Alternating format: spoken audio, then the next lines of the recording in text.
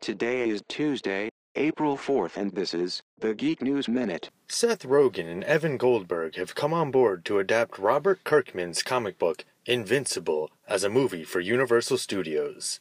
The duo will write, direct, and produce the pick through their Point Grey banner. Kirkman will also produce via Skybound Entertainment. Nickelodeon has announced a new Invader Zim TV movie is in the works. Original series creator Jonan Vasquez is working on the movie, which will be roughly 90 minutes long. The story follows Zim as he attempts to once again take over the world by creating a new Earth-destroying plan. A new viral teaser for Marvel and Netflix's big crossover has just confirmed that we've got another 4 months until Matt Murdock, Jessica Jones, Luke Cage, and Danny Rand start teaming up, because The Defenders is coming August 18th.